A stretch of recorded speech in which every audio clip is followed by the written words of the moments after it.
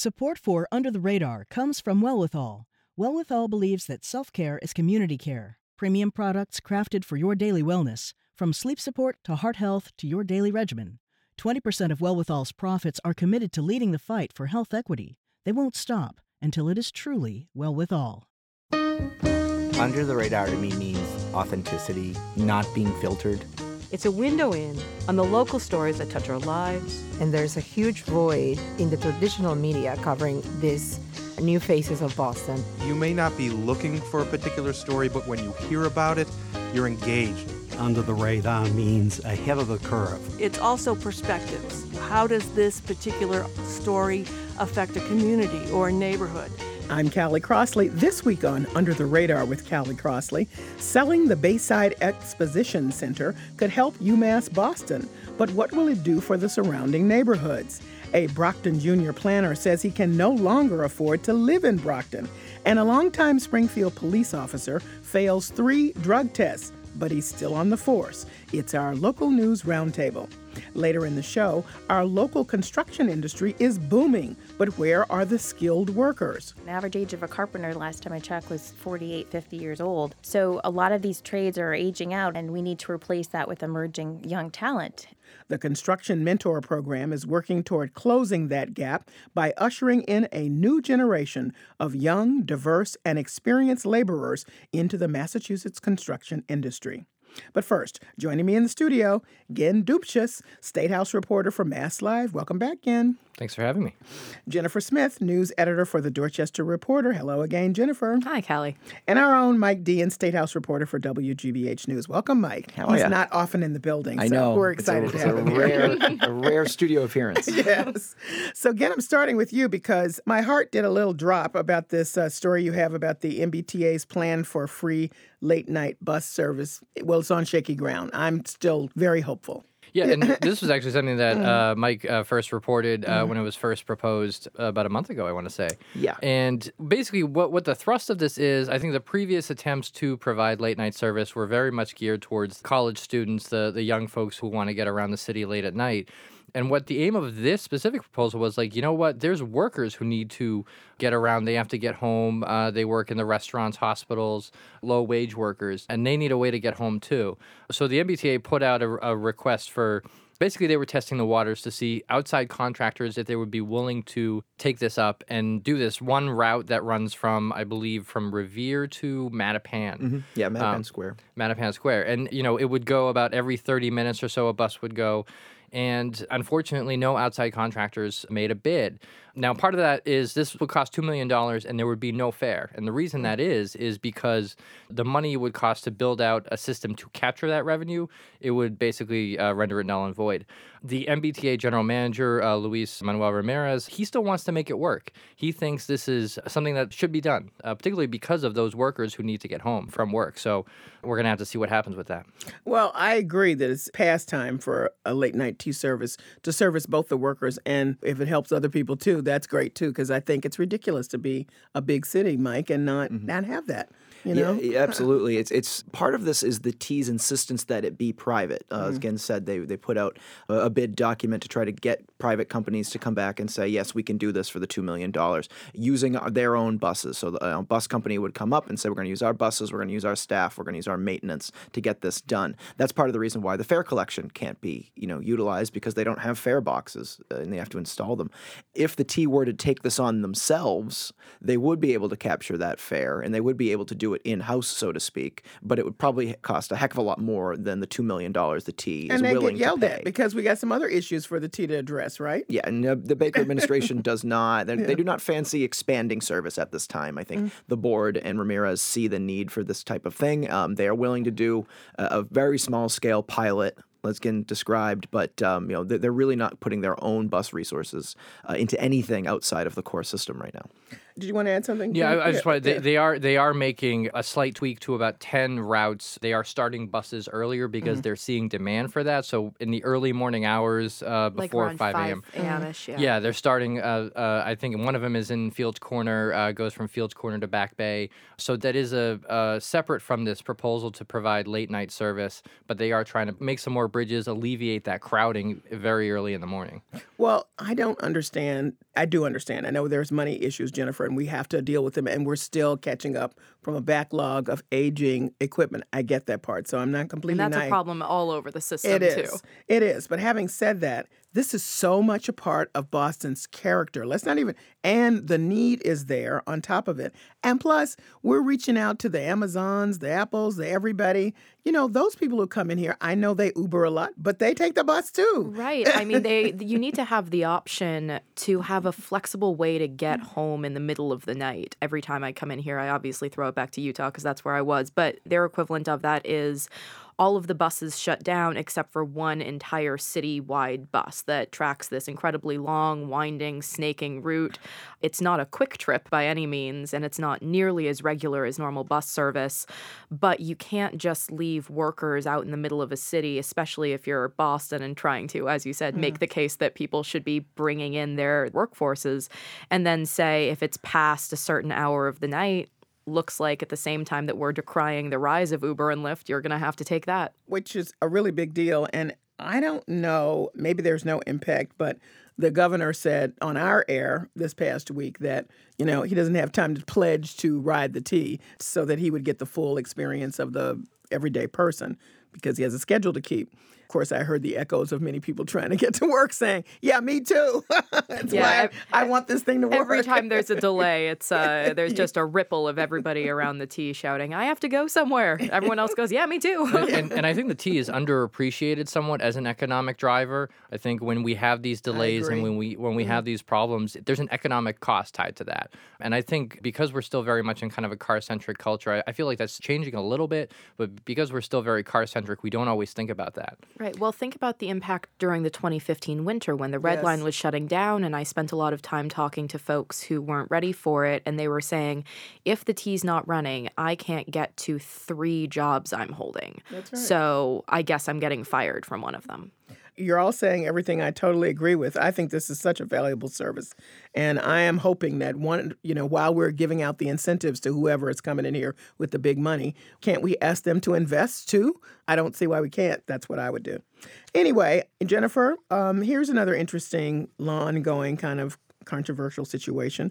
UMass Boston has a whole bunch of issues, money-wise and repair rights to the campus, but now there are plans to either sell or lease the Bayside Exposition Center, and that perhaps would help offset many of their money issues?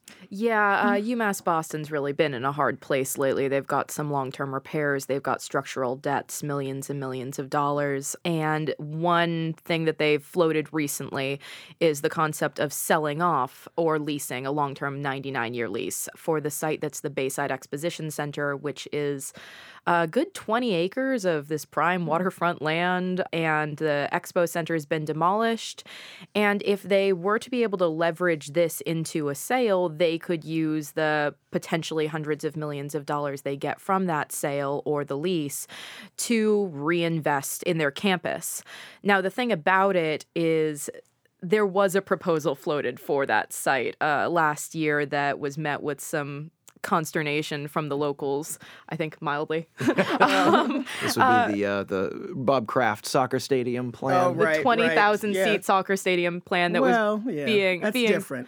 Well, but the thing about it was they were trying to do this public partnership. The issue is they didn't tell anyone. Mm-hmm. So suddenly everyone was looking at what was being marketed as, again, a potentially really great thing money-wise for the campus, and everyone just went, shouldn't you tell us there's going to be a stadium before you try and drop it in here? Mm. So right now they're marketing it, and they put out a request for information to developers saying, look, take into account there's already been planning done in the area. This might want to be like a modern-day Assembly Row, Harvard Square out here, have a tie-in with the college campus. You've got new dorms. You've got people that would love to actually be out on the Point. Let's see what we can do. So it's early stages yet, but they're hopeful, and folks are keeping an eye on it because of the stadium debacle.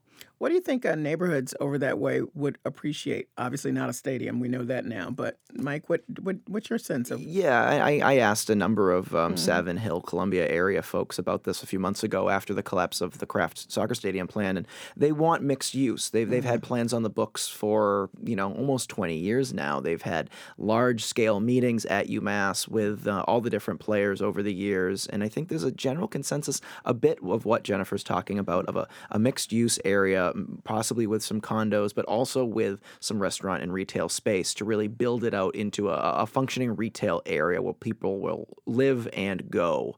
And I think taking advantage of the waterfront there is a key part of that. A number of people say they want improvements to the park. There's a very thin strip of parkland that goes from Carson Beach all the way around Columbia Point to the Harbor Walk. They say they want to keep that intact or even expand it onto what is now the demolished Expo Center. And I think, they want a seafood restaurant, things like that. Yeah. That was one idea that was floated. So it's not anything earth-shattering that the neighbors want out there. It's just finding that right balance of partnership and revenue. Well, I can say as a person on the outside looking at these developments in other neighborhoods, you want different audiences. You could build that stadium. I'm never going there. I don't care what's there. I'm never going there because I don't want to be dealing with the parking, 90,000 people, just not appealing. But mixed use, now you're going to have 2 or 3 things in there, including a restaurant and probably some interesting little shops. I hope they support some local mom and pop shops, which I would go. And it's right by the JFK UMass station. Exactly. So again, it gets to the issue of infrastructure. It's great to say we're right by the station. Trains need to run on time to get there. It's a spot that, when you think about it, developers should be chomping at the bit for, because it's right off of 93. It's right by the Red Line. The commuter rail stops there too, and you've got breathtaking harbor views just a few steps away. So it's one of those things where this is an area that's been almost being planned to death because movement needs to happen. This building boom in Boston is not going to last forever. And if this isn't undertaken at the right time frame, then it could sit fallow for a long time before it picks up again. We don't want that kind of hole we had downtown for all those years. Millennium Tower. That millennial hole.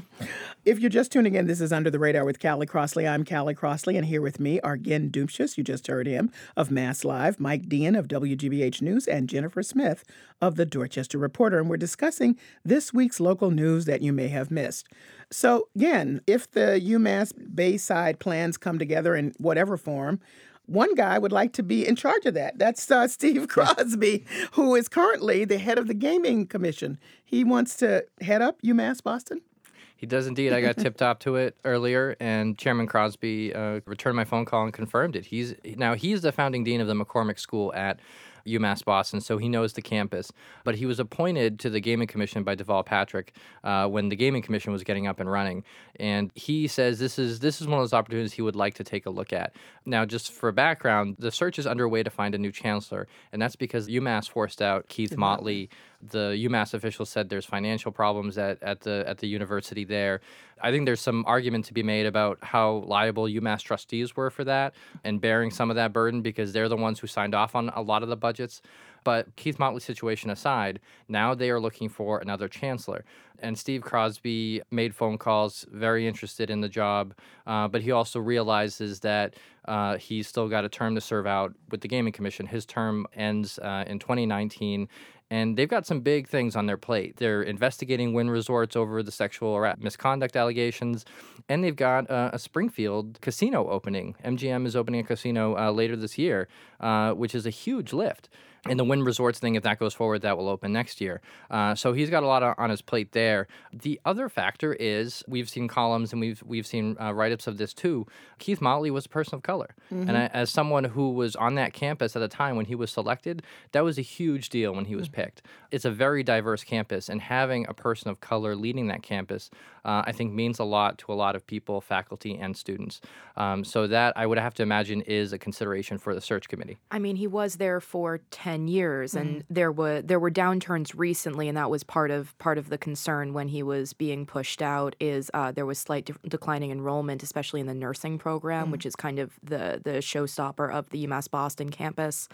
But yeah, there's still quite a bit of soreness around his ouster because in a lot of ways the chancellor needs the approval of the trustees to sign off on the budget, but kind of heads up the visioning for what happens at the school. And a lot of people do credit Keith Motley for saying that UMass Boston should be more than just a commuter school. It should be a destination, help push through the new dorms that are finally opening up over there.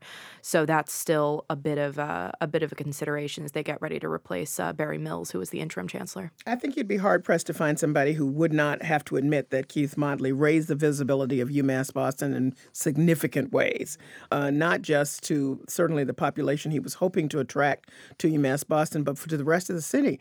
I remember those ads, and they did to tell you who graduated from there. I found them very interesting because I actually had not thought about it before. It was really important to have that happening, and too bad that we're here where we are now. But let me just go back and ask one question. Maybe, Mike, you can weigh in on this too. So Crosby cannot resign from his job like he would any other job and go to take this job should he be offered it? Is he mandated to serve out his term? I don't know how that works. Oh, I don't believe so. But he's just saying, you're saying he just feels like he needs to do that. Yeah. Okay. Yeah, I mean, his term is up eventually, and he just kind of, floated that idea and, again, did some good reporting to kind of uncover that. I think that, it's kind of natural to take a look at next steps and what that would be. Whether or not there would be a formal approach from UMass to Crosby, I don't know if there would be any ethics complications between his two roles there. No one's unless they're trying to build a casino at, the Expo Center. Which, well, maybe that's why he reached out. Actually, Yeah. I was interested in the fact that he reached out to indicate that he'd be interested. You don't often hear that happening, or usually that's behind closed doors. It certainly shows that he's probably no longer interested in remaining on the Gaming Commission for a second term. Oh, good point, Mike. That's why you're over at the State House. This is why we drag him in. That's right. Yeah. I never would have thought of that.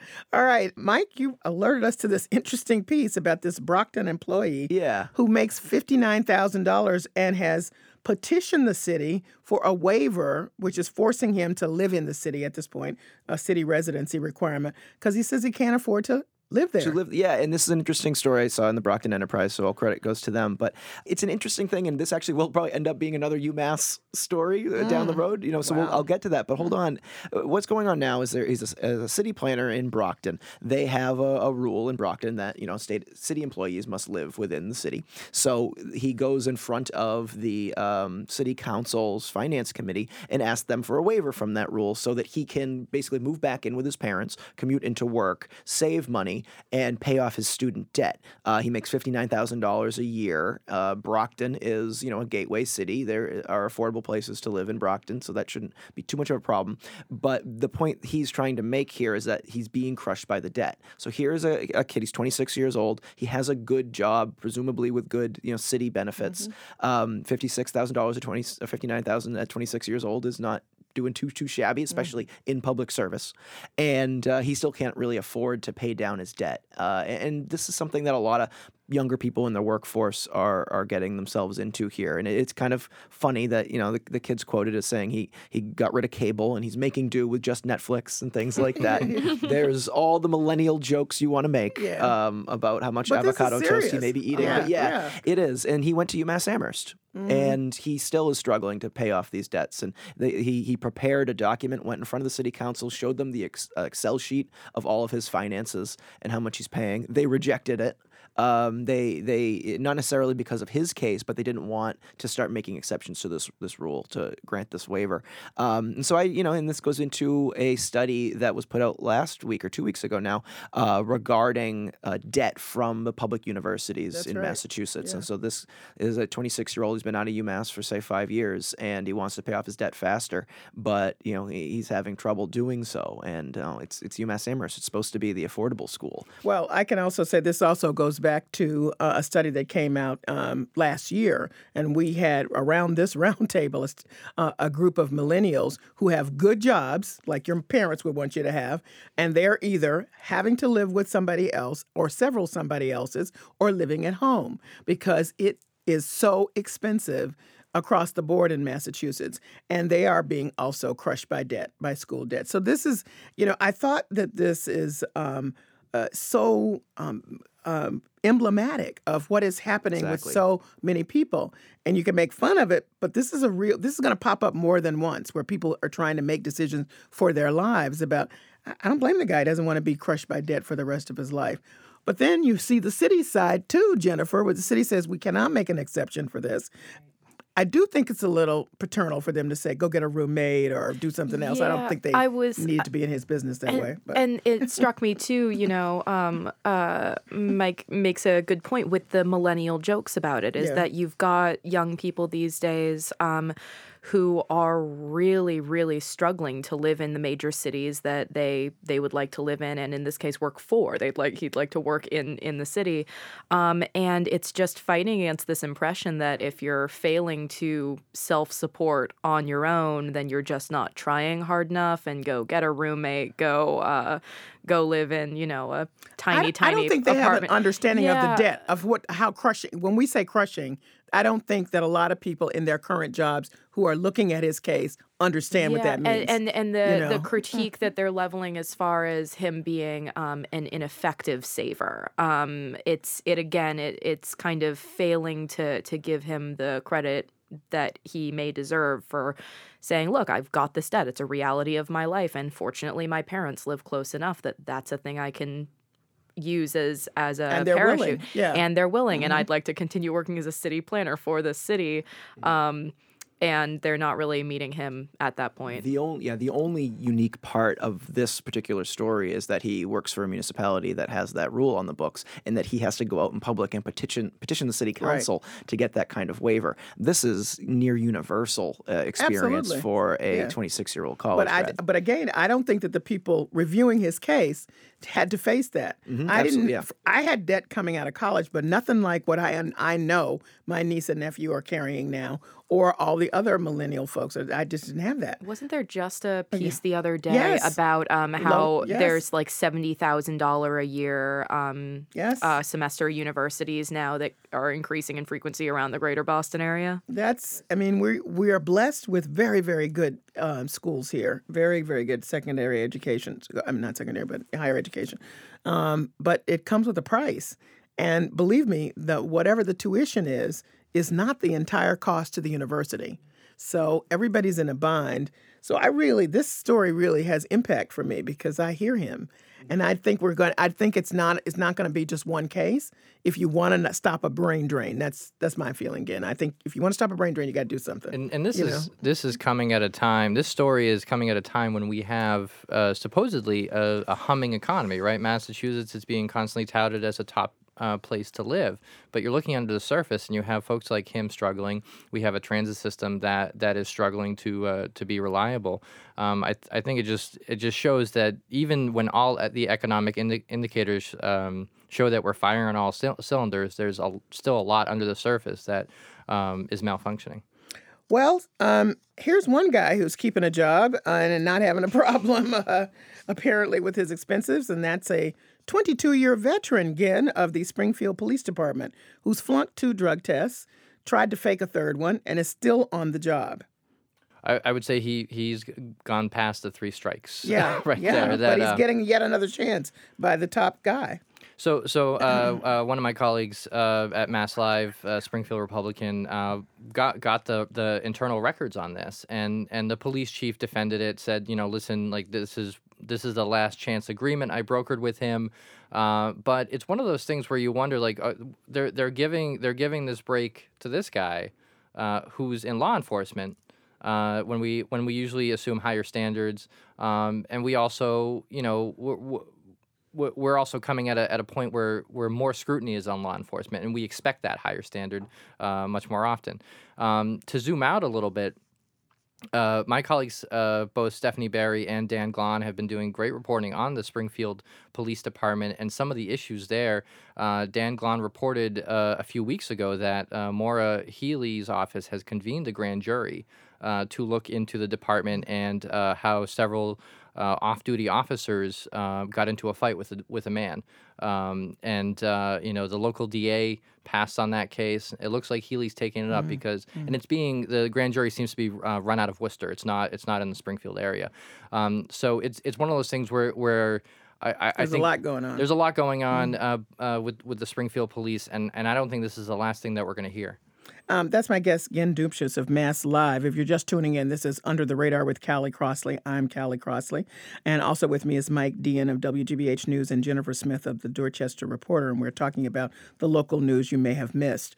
Mike, this is bad business, it seems to me. Who else gets... my first reaction was... We're in this time where we're rethinking how we look at, drug abuse. And if people are struggling around drug issues, you want to be empathetic around, let's try to help them. And then I keep reading this guy's history, and he's just kind of a bad guy all around. He's spraying people in the face with pepper spray. He's under investigation for taking free or discounted rooms at a former Holiday Inn. Of all people to get 4-5 chances, help me. Right. Well, I know I can't speak for the police force. So I would say that they protect their own to a certain extent. One thing that I kind of find interesting in this is that it could, again, says it could lead to prosecution. It has gone up the chain that high that the Attorney General's office is getting involved in this type of thing, as well as the news media, and which oversight function kind of came first in this. I don't really know. Was it the news stories that led to Healy's interest, or was it Healy's interest that kind of led to the news stories? Well, this is pretty dramatic. And by the way, his name is Officer Ramon Sierra, and he submitted the fake specimen last year, Jennifer. Yeah, I was actually struck by the police department's policy officially regarding marijuana use, where they did specify that even though it's legalized in Massachusetts to use it, they're saying, of course, because it's a law enforcement capacity, they're abiding by the federal laws around it. And to your point about this particular officer's history, I'm more struck by the fact that it seems to be a deeper rooted issue of potential abuses of authority or potential disregard for the rules that are supposed to hem in public law enforcement officials, whether or not it's just at that department itself. He's a 22-year veteran. There might be some additional leniency that the department's willing to give someone like that. Yeah, that's what the top guy is saying. He served well for 22 years. Yeah. But it's clear that you don't come to a But drug that's also problem 22 years in which you can do a lot of things wrong. You don't come to 22 years and have these kinds of flunking drug samples. Some of that time, something else was going on. Anyway. And it's also just, faking a drug test. Yeah. It's like you're a law enforcement officer and you're expected to tell the truth. I mean, that's one of those things where where into an issue of public trust. Right, exactly. And I think again that's why there's so many eyes right now on the Springfield Police Department, and a lot of it is of their own making. Well, and just the last word on this, the trust then becomes an issue for the top officer who's making the decision to give him, quote unquote, a last agreement. Come on. That doesn't help him in the end, and nor does it actually help the officer, too, if he has some real issues. I want to squeeze this in, Jennifer, because we've dealt with the flooding once again after these last snowstorm or snow event, I guess is what you should call them. And I'm looking at the picture on the front page of the Dorchester Reporter about this tidal flooding, which something has to be done, because this is what's happening all the time. Morrissey Boulevard has been underwater a lot lately. It floods routinely. That's why they're in the middle of this big effort to redesign, raise the roads, fix it, because it seems like every time there's a high tide at this point, the whole roadway gets shut down.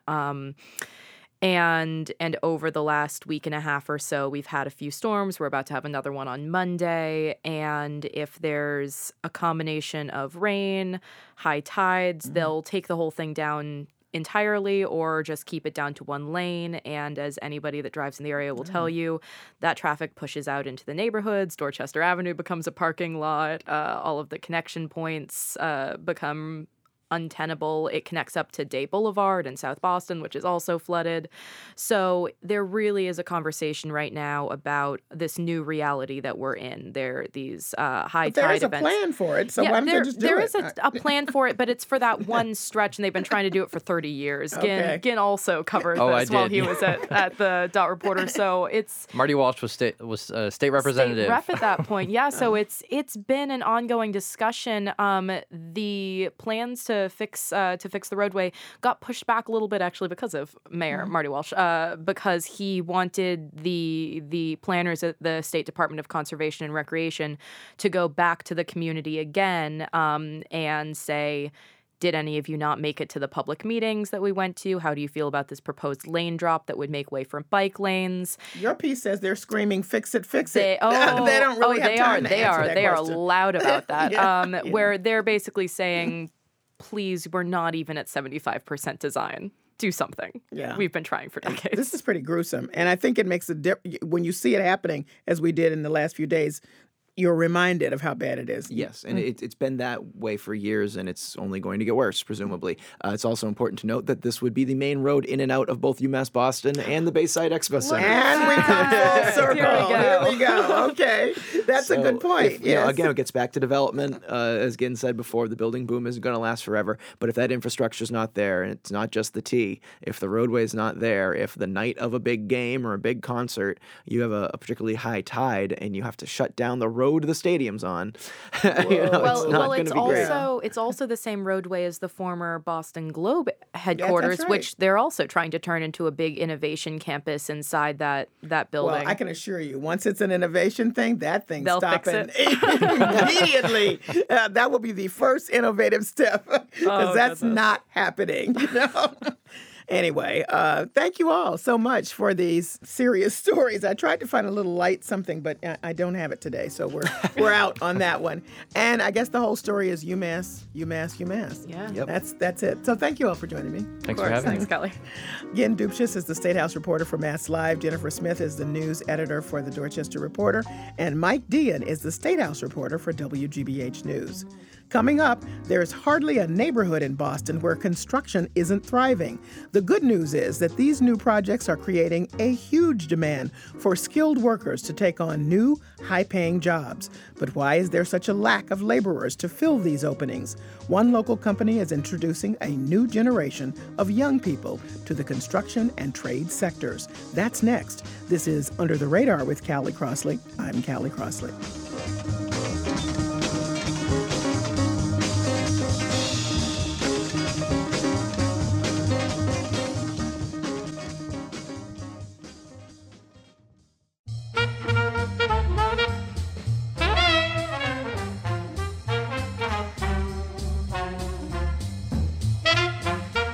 I'm Callie Crossley, and this is Under the Radar with Callie Crossley.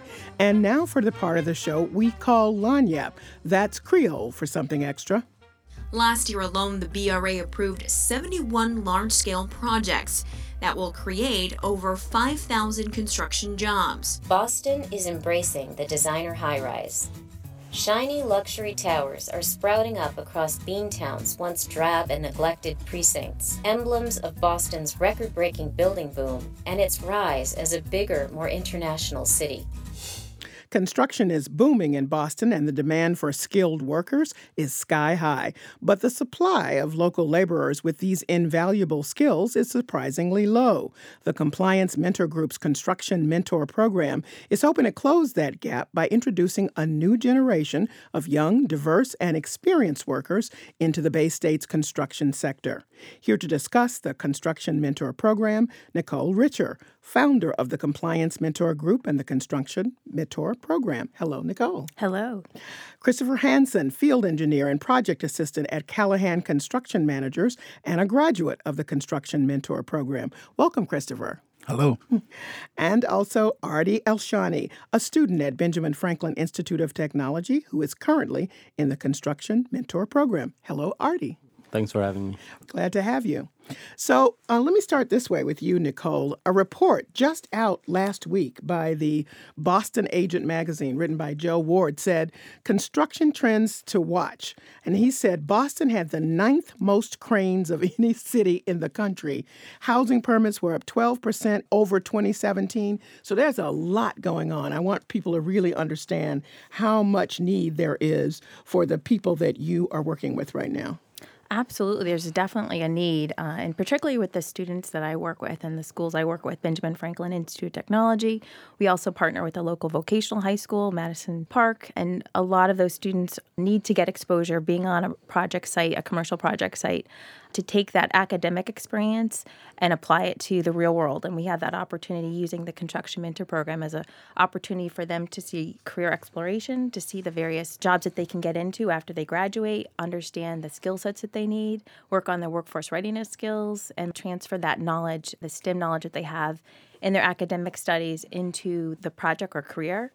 We also look to bridge the aging workforce gap, which is a real big issue in the industry.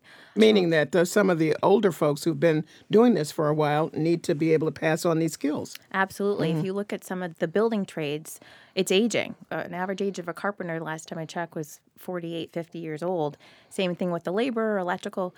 So a lot of these trades are aging out, and we need to replace that with emerging young talent. And that's what we really partner with our vocational schools, our post-secondary school. Benjamin Franklin has that target demographic of the city, which typically exists of urban youth, minorities, and women. And that's really what we're trying to achieve. So I just wanted, before I talk to the guys here, to make it clear that you were a former project manager for 16 to 17 years. People look at women, they don't necessarily think of you in the field, but you were in the field before you got the idea to do this program 6 years ago. Absolutely. And that's really what inspired me when I was transitioning into this industry. And it wasn't my first industry.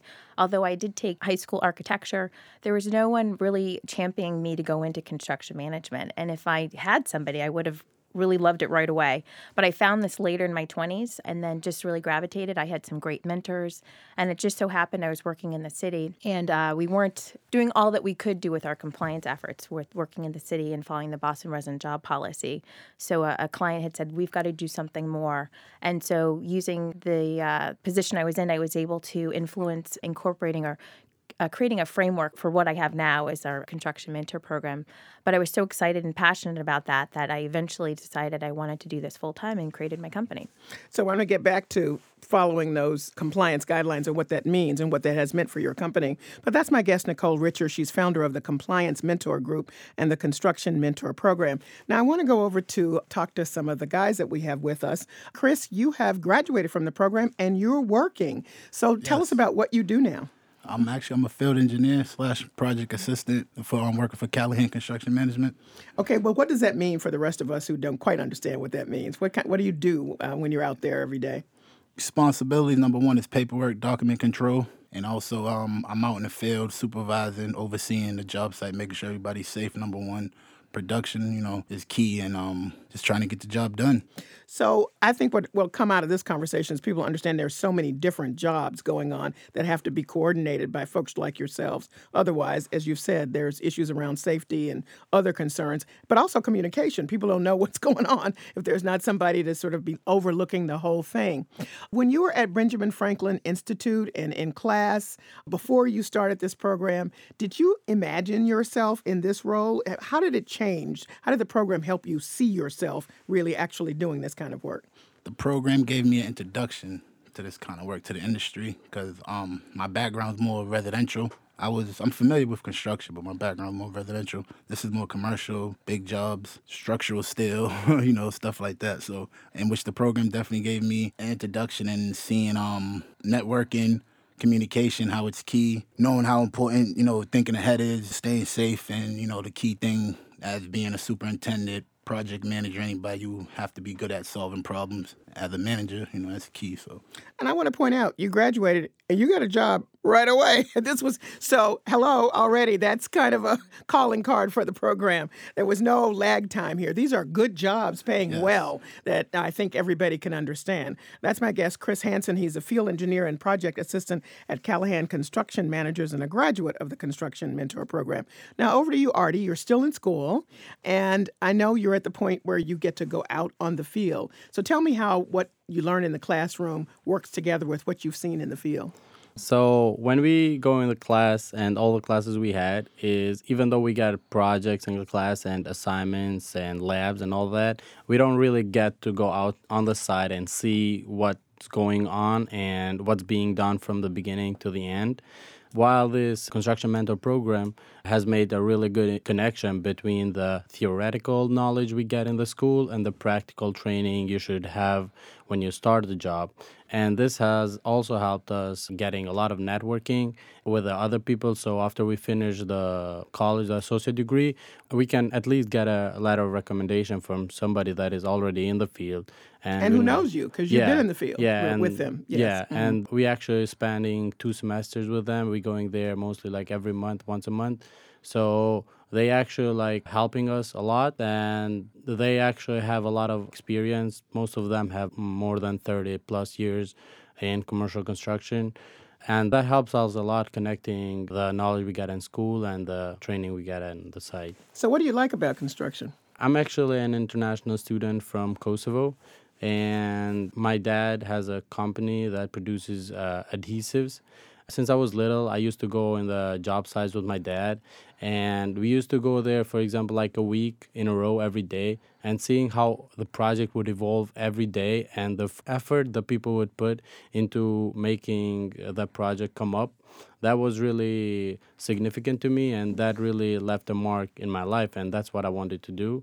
I was undecided what major I should change because there's a lot of different aspects of construction, and I actually just picked construction management without not even knowing what it is. And now I'm really lucky, and I'm really thankful that I chose this field because I was more to engineering, but I actually like construction management more than that.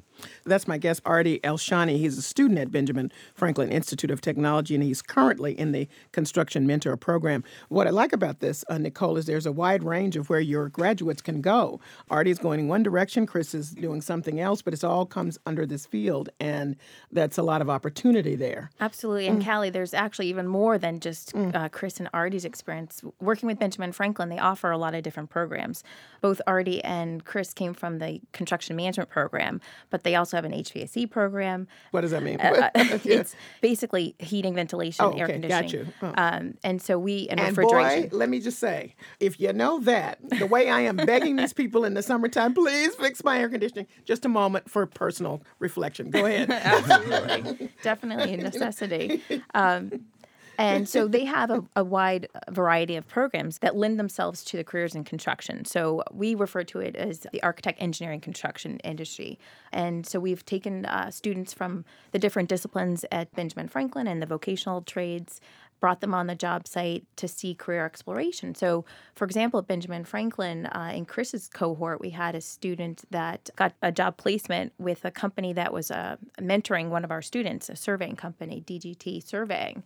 And he had never had that exposure to a survey company, was an electrical student. And getting that experience, he really realized that this is something that he wanted to do. He also happened to be a Boston resident. He was a veteran, and he was able to work for a company now. So we've got a lot of different success stories where it can lead to jobs, but it also can help further our mentees really understand the career, expose them to not just carpentry, plumbing, but one of our current cohorts, and Artie can attest to this as well, coming from an international background, you're thinking, how can I fit into this American culture? How is my degree in architecture going to transfer over here? And sometimes it doesn't. And so how can I fit in? So coming to the United States and coming to Harvard Business School, they've been able to see Walsh Construction and the team there that consist of field engineers, superintendents, project managers, project engineers, and say, hey, I can fit in right here, and this is what I want to aspire to when I graduate. So it's really exciting to see that transformation. And to be clear, you have a project each year or each for a time for a number of years where your students can go and be on the field. And this year it's with Harvard Business School's Carman Hall. Carman Hall. So it's a huge project. And so there's a lot, as you've just described, for the students to see and figure out where they might fit in and what they can learn and be mentored. And a shout out to Harvard Business School because they've actually really, on their capital improvement project, Andy O'Brien, who's the chief of operations over there, and Paul Deedle as well, have been really supportive of our program. For the last 6 years, we've been on all of their major capital improvement projects, from Tata Hall to the Ruth Moulin Chu Tao building to the Carman Hall project. And Chris was on the Carman Hall project as well as Artie, so it was a 2-year cycle. Worked with Walsh. So really excited about how they've embraced really the program. Really partnered with you. Absolutely. But we always are looking for more developers and construction management companies to help us carry on the program and have more cohort of Benjamin Franklin students on different projects. I'm Callie Crossley, and you're listening to Under the Radar with Callie Crossley. My guests are Nicole Richer, you just heard her, founder of the Compliance Mentor Group and the Construction Mentor Program. Christopher Hansen is graduate of the Construction Mentor Program, and Artie Elshani is a student at Benjamin Franklin Institute of Technology and current member of the Construction Mentor Program. We're discussing the mentoring program and how it is helping usher in a new generation of skilled workers into the Massachusetts construction industry. I would be remiss if I didn't note that there are a number of apprenticeship programs. One of them actually is from in-house here for us. Let's listen to Norm Abram. He's the carpenter and cast member of This Old House, and he explains Generation Next. This Old House has decided to do something about it. We've started a project we're calling Generation Next. We want to make it easier for people to learn the building trades by providing them with scholarships for technical and vocational education. So what they are doing is the kind of the apprenticeship that people may have heard of before, where young people get into a situation where they are apprenticed for a number of years and learn a niche skill. Mm-hmm. They're adding some mentorship from the guys from This Old House in addition to that.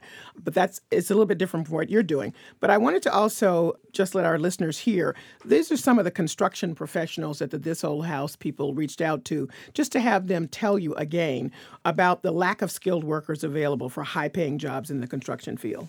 It's extremely hard to find skilled labor work right now. We're having to get extremely creative with how we go about finding the next guy or kind of the next man up mentality. There's so many niches now in the construction world.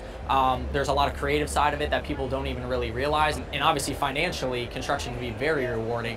So I wanted to transition out of that clip just to talk to you about extra stuff that you're layering in and your mentoring, because one of the things I was impressed with, Nicole, is that you're teaching both hard skills, what we've just discussed here, but soft skills are really important, and that's about workforce readiness. Would you speak to that? Absolutely, and it's really needed, and I think it's a great partnership with Benjamin Franklin where the demographic is anywhere from 18 to 40 coming in. So we have some of our students that have a really good grasp with their workforce readiness skills.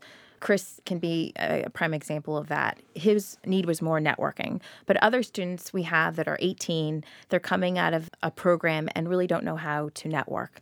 And we also have our partnering school of Madison Park, and a lot of those students at 18 aren't familiar with how to network. So if you think about traditionally going to a four-year college, you have some opportunity to kind of mature and use family network or friends to help you get your first job. Well, at 18, coming on a project site, being in the building trades, it's difficult to find your first job, and it's all about who you know and who knows you. And this is really what we're trying to instill in our program is the soft readiness skills. That could be getting up in the morning, getting on a bus, getting on a train, getting to the job site by 6 o'clock, 6:15. That's the first step for a lot of our students to do that. And from there, we work up. And we know a lot of our students fall down. And so we're not trying to say, hey, if you fail, you're out of the program. But we really want to try to work with our young people to tell them this is a real life experience. If you were getting employed by one of these subcontractors, you'd be fired if you didn't show up on time, if you didn't show up with the equipment, if you didn't show ready and eager to work. So part of our program, we're assessing our students, not only from me facilitating the program, but from the mentors, from the project team on the job site. But it's assessing our students with positive reinforcement and positive participation. We're coaching them and really mentoring them, which I think some of the other programs you mentioned do mentorship, but they target actually a different demographic. We're really working with youth and emerging young adults coming into the industry, whether it's coming in as a second career or learning something that they haven't learned, or as I said, coming in from high school or that early emerging age. So we're really trying to incorporate those soft readiness skills so that they're ready to work and really get them to learn how to network. So if they meet somebody on the job site, as already mentioned during that monthly activity, as it continues on and builds throughout the year, they know how to stay in touch with that. And I think that's really critical. I mean, this is that success story that Chris had. I'm going to ask Chris to tell me about it. All right, Chris. I would like to know when you arrived on the site. Now, so you've now gotten the school training, and now you mentioned that the networking was extremely important. What about those workforce skills, that knowing just how to act and what was expected of you on the site? Tell me about how the program helped you with that. program helped me being better prepared, for the workforce. It helped me out, understanding the coordination of things, communicating more efficiently. Organization skills is key. The CMP program definitely gave me exposure to that. See how things operate on the management side upon document control and stuff like that. Well, let me ask this a different way. If you had not gone through the program and you didn't have these skills that you learned through the program, what would you have been lacking? What did you have to learn to close the gap on that? I'm more of a non-outspoken person, so it definitely prepped me on the communication skills and the networking, because that's what I would say I was lacking on.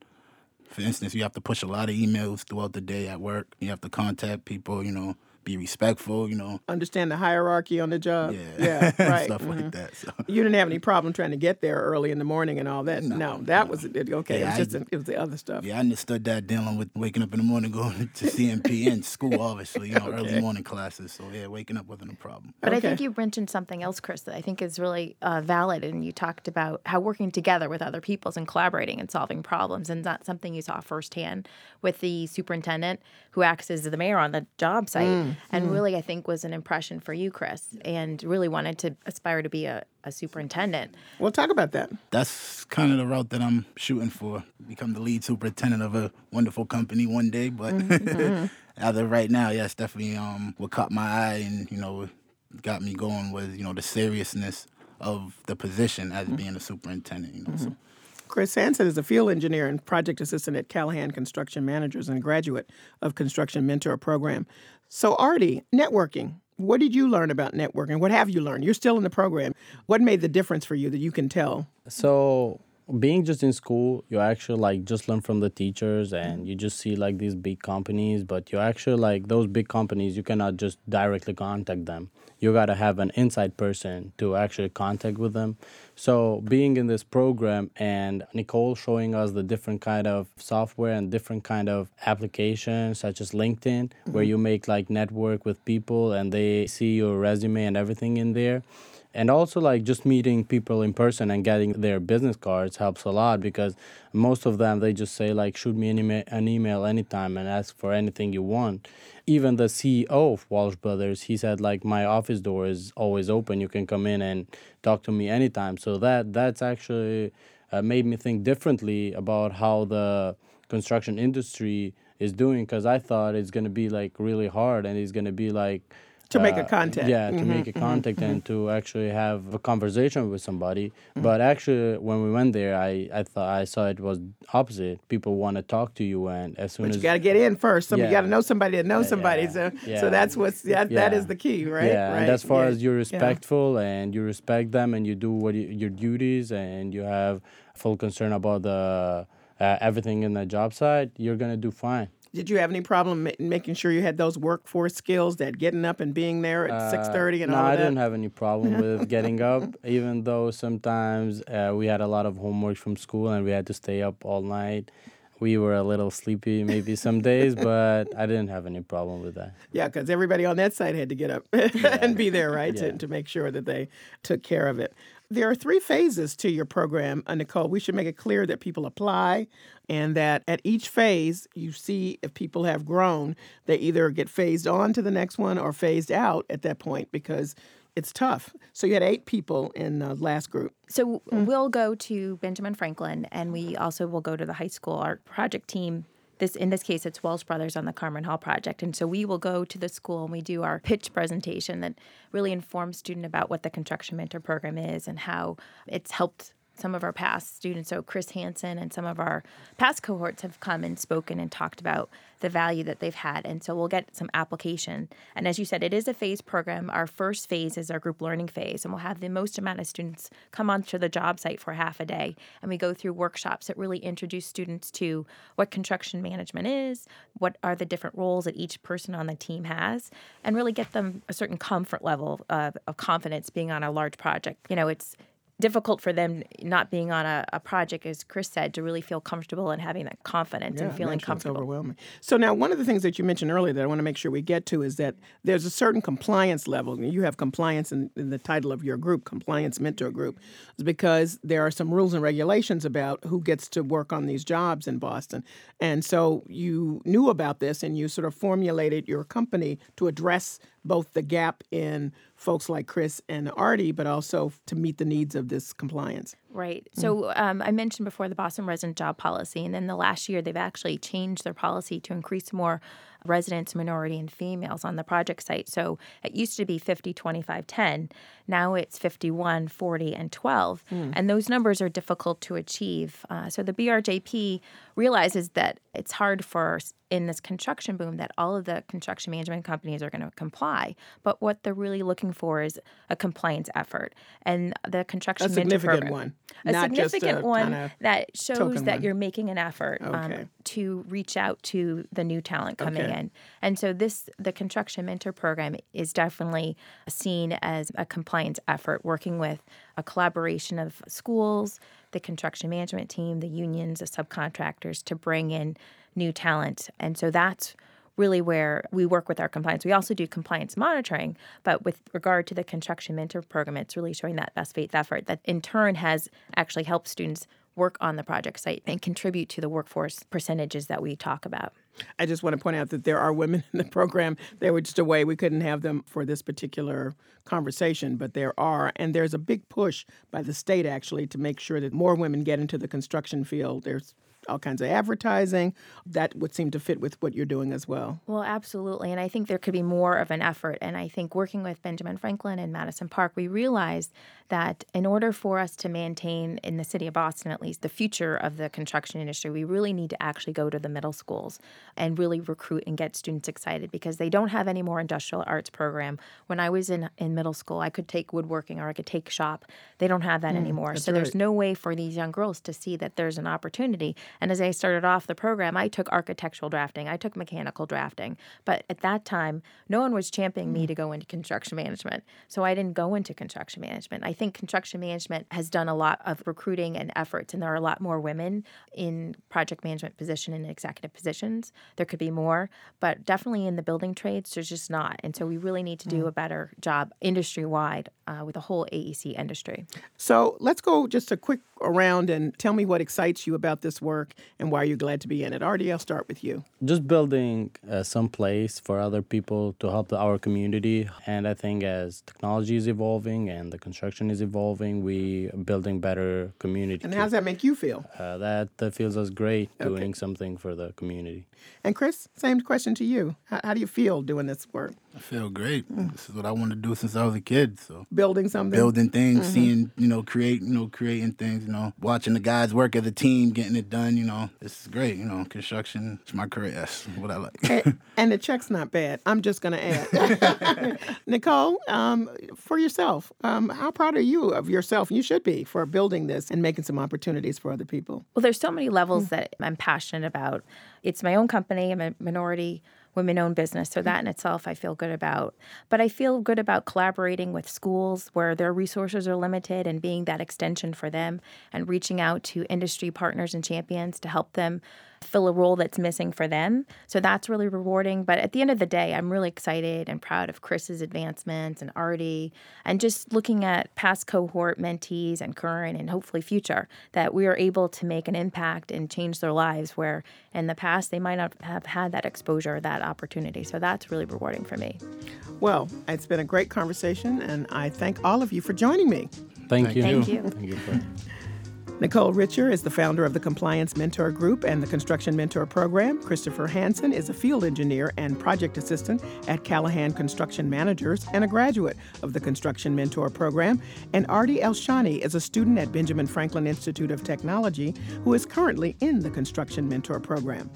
That's it for this edition of Under the Radar with Callie Crossley. Join us next Sunday at 6 p.m. for the stories you may have missed. In the meantime, you can find our show, links to stories we discussed today, and bonus content on the web at news.wgbh.org/UTR. Listen to our show on the WGBH app and take UTR with you. Subscribe to our podcast on iTunes. Be sure to connect with us on social media. Follow me on Twitter at Callie Crossley and like us at facebook.com/UnderTheRadarWGBH. Our engineer is Doug Sugarts. Andrea Swai is our producer. Under the Radar is a production of WGBH.